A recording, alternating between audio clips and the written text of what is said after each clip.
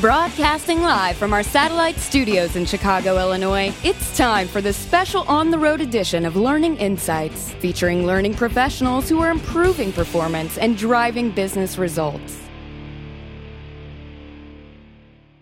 Welcome to another exciting and informative edition of Learning Insights. This is your host, Stone Payton, and in the studio with me this afternoon is my good friend and co-host, Lee Cantor. How you holding up over there, man? I am doing great. I am loving Chicago. I'm excited. Our producer, Michael, said we're going to be doing some indoor skydiving a little later. I'm excited about that.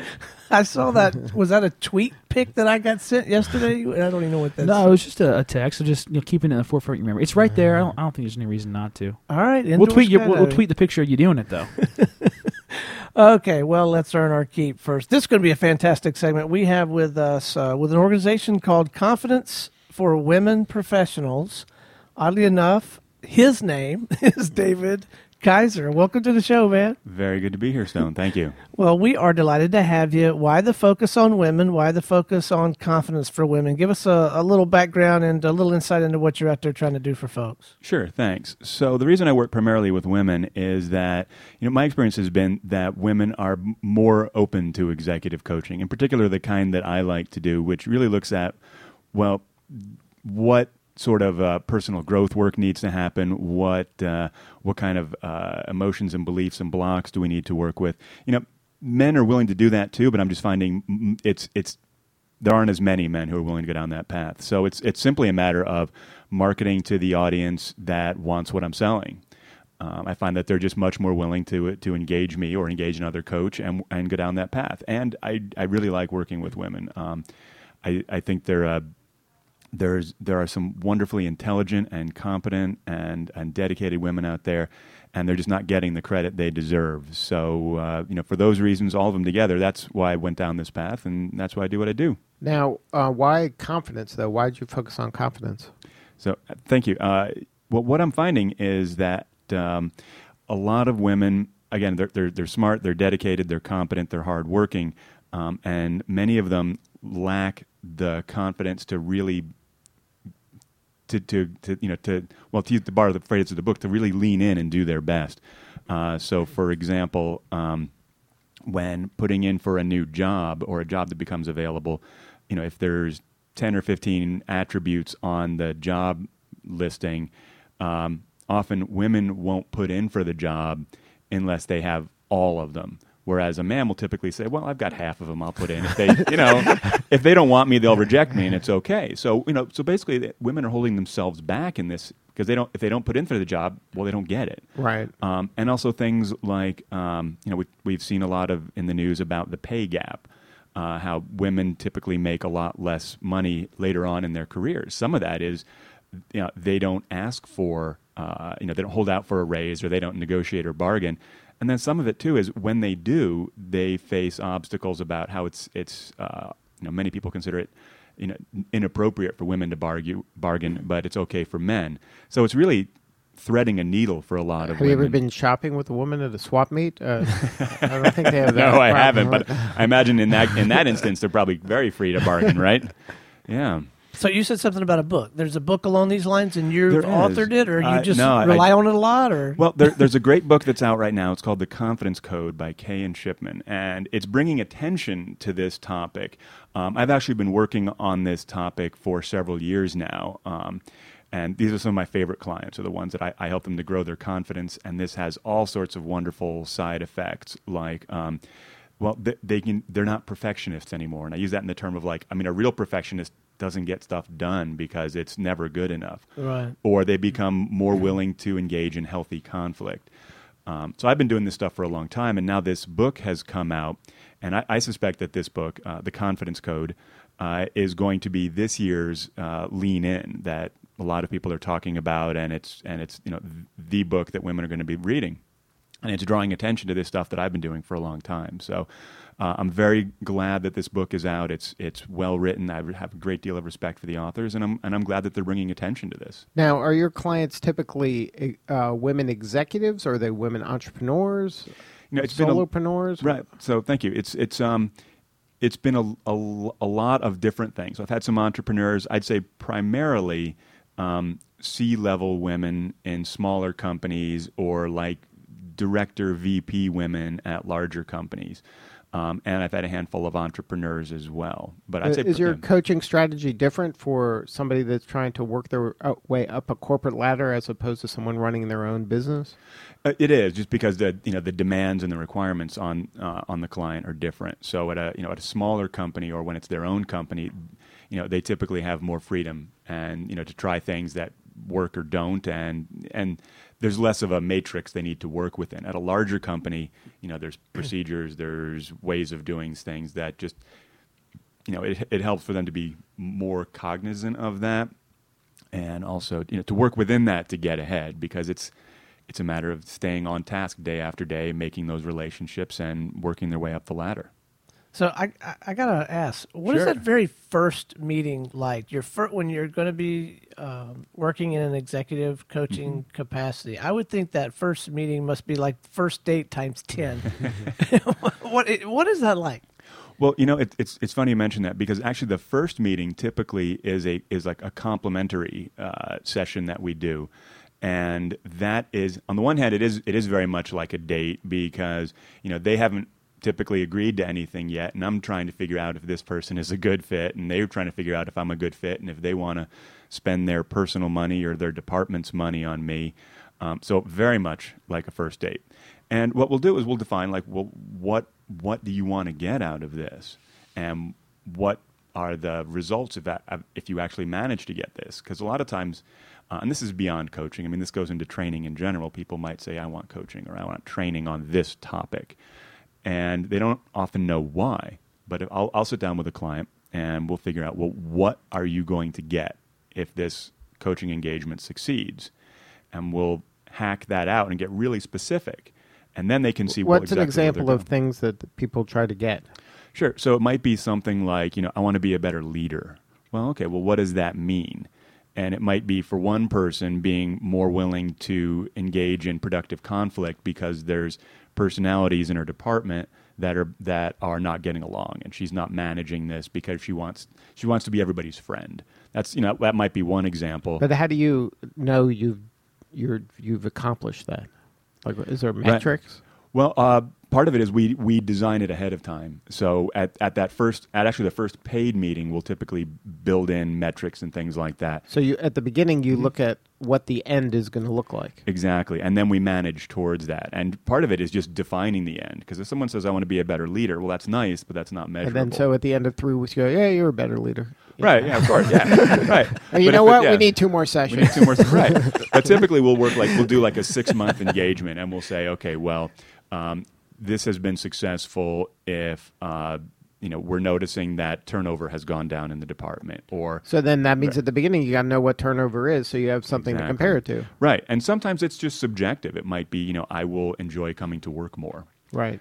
Or it might be I feel better about how the team is getting along. And even then we want to get specific, like keep records in a journal so you can compare. So you can say, okay, on a scale of 1 to 10, how much do you enjoy going to work now? It's a 3. So then you're okay, in 6 months it's a 6. Then we know we've done it's been successful. Yeah, I feel like staying at my job, or I feel like it's going in the right direction. So we're happy. Yeah. Now, are you on the hook, or do you feel like you are in these conversations for having the answer, or is it more about you just kind of helping them think through strategies for going and getting the answers themselves? Right. What's the key there? Right. So I would say that, a pure coaching model would be like, I have no answers, I just pull them out of you. And I don't think that's a theory that doesn't exist in reality. I would say there are times when I will, I'll have some expertise or some knowledge that I'll suggest, and then I'll work with the client to tailor it to make sure it works for them. So I might say, what I've noticed is, these things help your confidence. For example, taking a deep breath, letting your voice come down, standing up straighter. Now, within that, what is going to work for you? Is it taking a deep breath during the meeting, before the meeting? So I'll work with them. And then if it's broader stuff like how to engage in conflict with employees, well, some people are going to be more confident just saying, here's what I think the problem is. Others, I might say, well, how can you draw your employee into it? Maybe you ask them a certain set of questions ahead of time. But do you ever say things like maybe you should hit them less? You know, like you tell them like, you know, like it's obvious to you that they're doing something Right. wrong, and you're like, you know. Well, you know, what I actually find is more often, especially with women, is that either they're not stepping up to engage in conflict and just hoping it goes away, or sometimes they'll avoid, and then kind of blow up. And you know, and that's, you know, not quite hitting, of course, but it's, you know, that's when they're yelling and screeching, then that's unproductive. There are times when. But can you be that direct and say you can't be yelling and screaming? Dude, you got to stop. I mean, yeah, there are times when I say, you know, if you're doing this behavior. Well, usually what I'll say is something like, if I say you can't do that, they'll start arguing with me. But if I say, what happens when you do that? Well, X, Y, and Z. Well, how do you like X, Y, and Z? Well, I don't. Well, okay. So you want them to connect the dots, right? Rather than you tell them exactly, because then they see that they connect the dots. They see that this action leads to this consequence, and if they don't like it, well, they need a new action. Right. So what's the backstory? How did you get into coaching, and what were you doing before? So I got into coaching when I was coming out of academia. Way back when, I wanted to become a professor, and about 2/3 of the way through, decided I did not want to become a professor. So what do I want to do? And at that point, I went through a whole lot of like coaching and job counseling and a lot of other stuff, a lot of soul searching. And I still remember at one point I was working with a coach, and I was in a meeting with her, and I remember thinking, well, her job's pretty cool. I could do this. This sounds like fun. And that took about 3-4 more years for me to make the decision and then go and get trained and get certified and open my business. In the meantime, I worked in corporate training for a Fortune 500 company. It was great. And at a certain point, it was 2008, they started going through a round of layoffs and downsizing. I was in the training department. I figure they're coming for us sooner or later. So I negotiated my way out and started my own business. And it'll be 6 years this fall that I've been doing my own training and coaching business. Now, are your clients typically people who have never had coaching, or are they people who have gone through coaching and are looking for a different coach? You know, I find that about 2/3 of them have had either coaching and or therapy, and therefore they get the idea, and they're just looking for, well, Dave can help me with this. Some of them have done nothing along those lines. But you know, after the conversation we have, they can see the benefits and they're willing to take that plunge. Now, can you share maybe how coaching's different than therapy? Sure. So therapy. So on the one hand, it's similar in that it's talking and conversations and suggestions for actions that will be different going forward. The difference is obviously therapy. It's clinical. I mean, they deal with personality disorders and with past traumas and that kind of thing.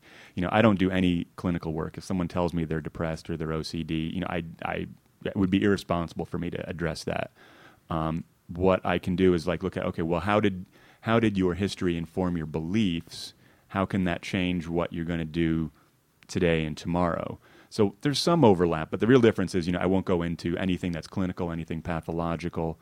And you know, typically anything that you could find in a manual of psychological disorders, you know, if that comes up, I will refer them to a professional. And you're focused more on business and what their career is like, and things like that. Exactly. So sometimes, you know, we'll go into someone's past or someone's emotions or someone's struggles and traumas, but it typically just as it relates back to the business issue. So, you know, we all have stuff that was hard from when we were kids or when we were younger adults that impacts what we do today. So I'll look at that, help clients work their way through that to be more effective today. But it all has to come back to some level of business results, because they're either paying out of their own pocket or out of their department's budget. And, they want to see the results that they came for. Right, that's going to positively impact their career. Exactly. Whether it's a new job or increasing sales or lower turnover, I mean, whatever it might be, it's got to be very impactful. So you do sales coaching as well? I've done some, because a lot of it is, well, you know, if you're a salesperson, you know the impact of confidence. When you go in there and you believe in yourself and, you know, and you know that you've got an absolutely wonderful product, it makes it much easier for the other person to sign on the dotted line and say, I think you can take me where I want to go. When a salesperson has really weak confidence, it's they're The not kiss as of resilient. death. It's the kiss of death, exactly right. So Isn't yeah, it? totally. I would think. I mean, if Yeah. you're not confident as a salesperson, your Right. If sales you don't have to believe in be yourself, you don't believe in your product. It Right. is that much harder to sales is hard as it is. Exactly. Yeah. So it is the kiss of death. So just increasing confidence a little bit in a sales Can be a situation dramatic- is huge. Yeah. So Yeah. is an executive coach the kind of thing or person that you refer, or is it one of those things you sort of keep in your back pocket as your secret weapon? Like, do you go out and say, here's my trophy coach and you really ought to have one too? Or do you like, man, I'm not going to Right. anybody Like, know do about people this? look at it as a sign of weakness that I have a coach? Like, how do they present it to the You know, world? I think that 10, 15 years ago, having a coach was seen as like a remedial matter. Like you had a coach if you were a problem and they wanted to fix you.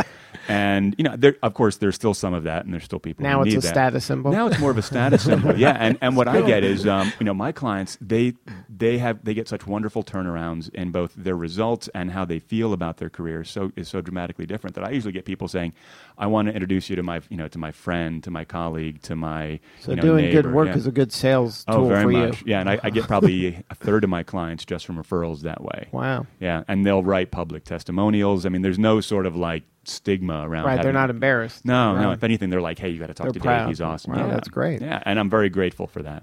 So when you're initially working with these women, you have a feel for it. You know there probably are some areas for improvement, some things that you can help them work through in these major buckets, whether it's excessive modesty or aversion to conflict or I don't want to steal all your thunder, but I'd be interested kind of in the general flow of some of those initial conversations that help them get Yeah. them thinking through the right stuff.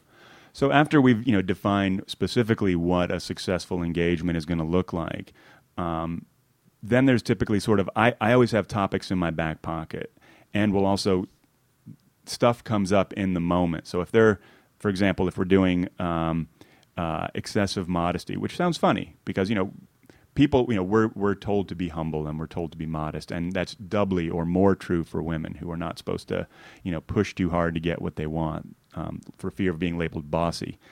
So that modesty can come to a matter of like holding themselves back, like I mentioned earlier, not putting in for a job, or it's amazing how a lot of men are not comfortable tooting their own horn, but that's again much more true of women. And a lot of them won't go to their boss or won't go to somebody and say, here's what I do, or here's what I can do, here's what I have done. And that's why I call it excessive modesty, because they'll just, if I'm doing a good job, they'll know. And, So you find that line of yeah. thinking more in women than much more so in women. They just kind of trust that what's going on, or they don't want to.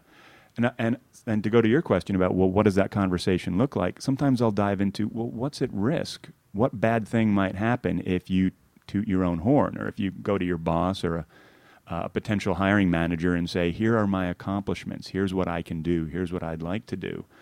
And then really looking at, how real are those risks? So what are some of the things they say that people think that they have like a big ego, or they're Right, they might bragging? Right. So for women in particular, they might be perceived as being bossy, which again is the kiss of Right, death for a lot of women. Right. They don't want that. Don't want that at all. And a lot of times it's just it's not ladylike. It's not what they were trained to do by society. So the risk might be they'll be perceived in a certain way, or they might face rejection or criticism. If you say I can do X, someone might say, I don't believe you, or you said you did X, but this other thing happened, and they'll just it's kind of death by 1,000 cuts. And if you don't put yourself out there and request what you want, push for what you want, you're much less likely to get it. So women will just hold back a lot of times and not put in for those sorts of things just because of the potential rough and tumble of it. What a great question, though. What are the risks? And I suspect in a lot of cases, the perceived risks far outweigh the real risk, and just asking the question kind of helps them at least get it in proper perspective, right? Exactly. Like sometimes I'm asking clients, and that's one of my favorite questions, what are the risks involved? And 9 times out of 10, the perceived risk is much bigger than the reality. And in fact, there's a great quote from Seth Godin, who's a marketer, and he says, the shadow is always bigger than the monster. And that's just so true. It's like, great. women will say, if I start my own business, I might fail and I might lose, my marriage and I might lose my family. And it's like, a lot of times I'll tease them. It's like, yeah, you'll end up living in a box under the bridge or something, right? And it's just, no, it's not. That's of course possible, but it's not going to happen. Right. It's not going to happen. Whereas, there might be some downside. You might lose some money. You might, you might make some mistakes. But 9 out of 10, you stay can in recover that safe from. job you have there because there's never layoffs and people never. Well, get fired, exactly right. Well, and that's the thing. People. That's the other side of that risk question. What are the risks of? What are the risks not of not doing changing? not different? Exactly. Yeah.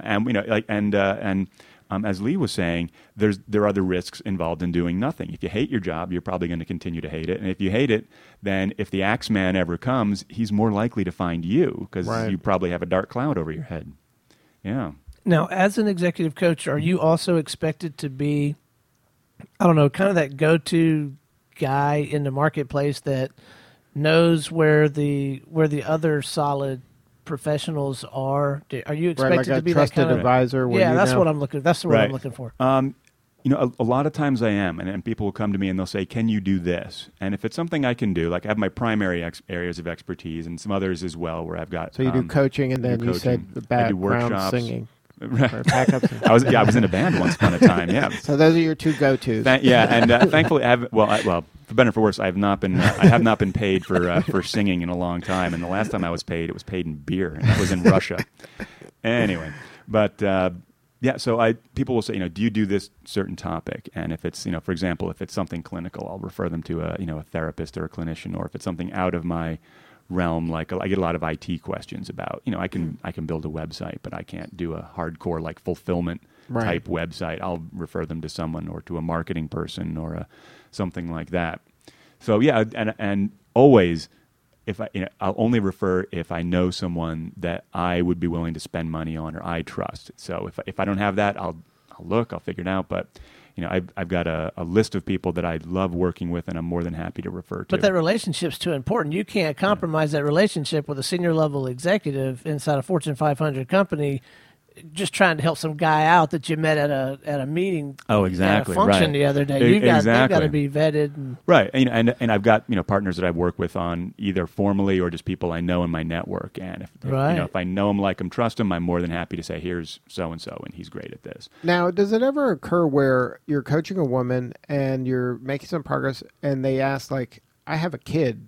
Does any of this transfer? Like, are they able to help their, especially a daughter? Because, if they have some baggage from when they were a kid, is there something that through your coaching they can help their kid not have that kind of? Well, it's funny you mentioned that. I was in a similar topic on a call just yesterday, and that is, on the one hand, I find that the effects or the benefits that they get from coaching almost always ripple outwards into their personal lives. So that might be, a better relationship with spouse, or it might be better relationship with kid. And in particular, I am finding, and this is probably a book about a year or two downstream, but I'm finding that so much of the advice about being a good manager and good leader, and so much of the advice about being a good parent is so similar. There's Employees some are overlap just there, like huh? kids, right? You need to be able to set boundaries. You need to be able to reward and punish. Right. You need to be able to recognize. You need to be able to, help them achieve their goals and create alignment. And it's just amazing how I guess I would probably say employees, direct reports, so often act like children that it becomes self-reinforcing. You become a better manager, you become a better parent. You become a better parent, you become a better manager. Now, what's an engagement with you? Is this like forever, or is it a period of time typically? Typically, it's a set period of time. So I'd say more often than not, 6 months is the initial one. Sometimes more, sometimes less, but typically 6. Because that's enough time to really build up some momentum and see some change. See some results. Right.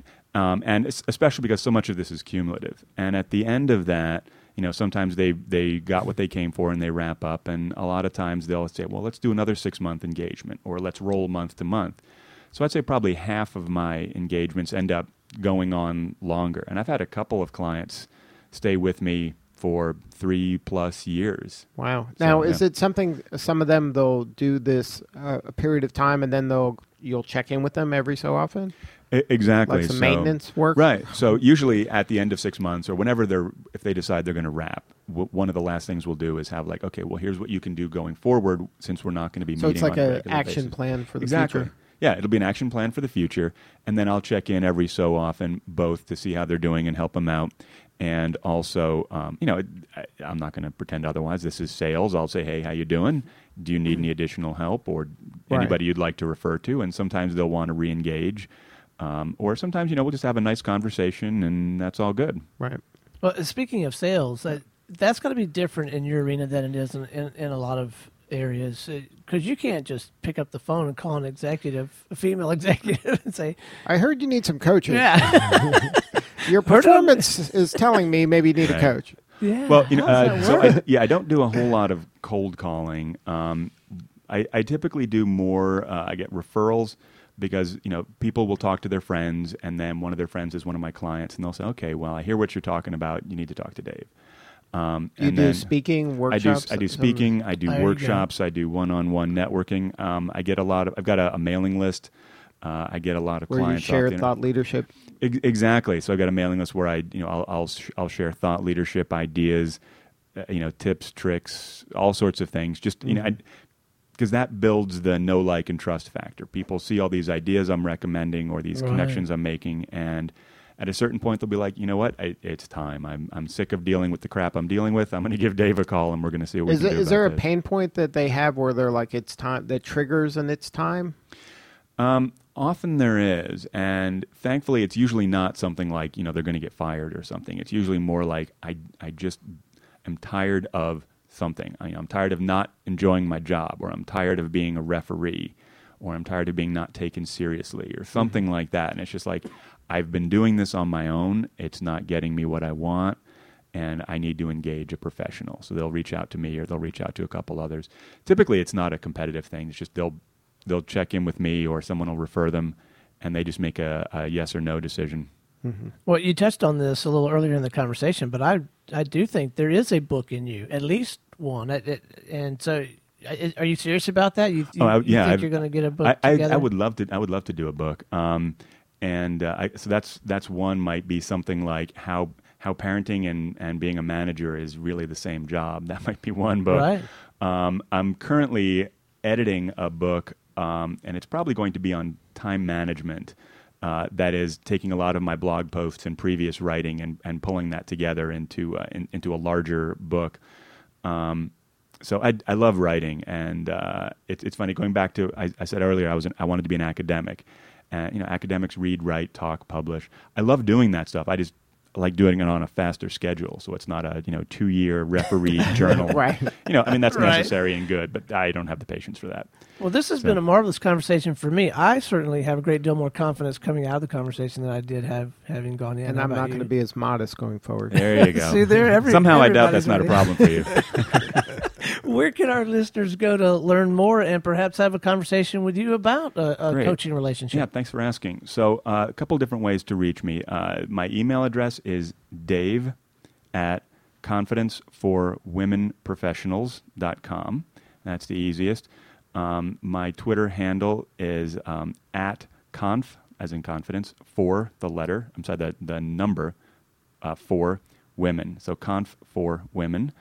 And I have a website. It's purely a sales page, and that is confidenceforwomenprofessionals.com. And they can get a free video and all kinds of other goodies there. All right, David Kaiser, thanks so much for joining us, Truly a pleasure. Thank you, gentlemen. I appreciate it. Until next time, this is Stone Payton for Lee Cantor and everyone here at the Business Radio X family saying we'll see you next time on Learning Insights. This has been a special Business Radio X production brought to you by Training Pros, your source for local learning and development experts. Learn more at training-pros.com.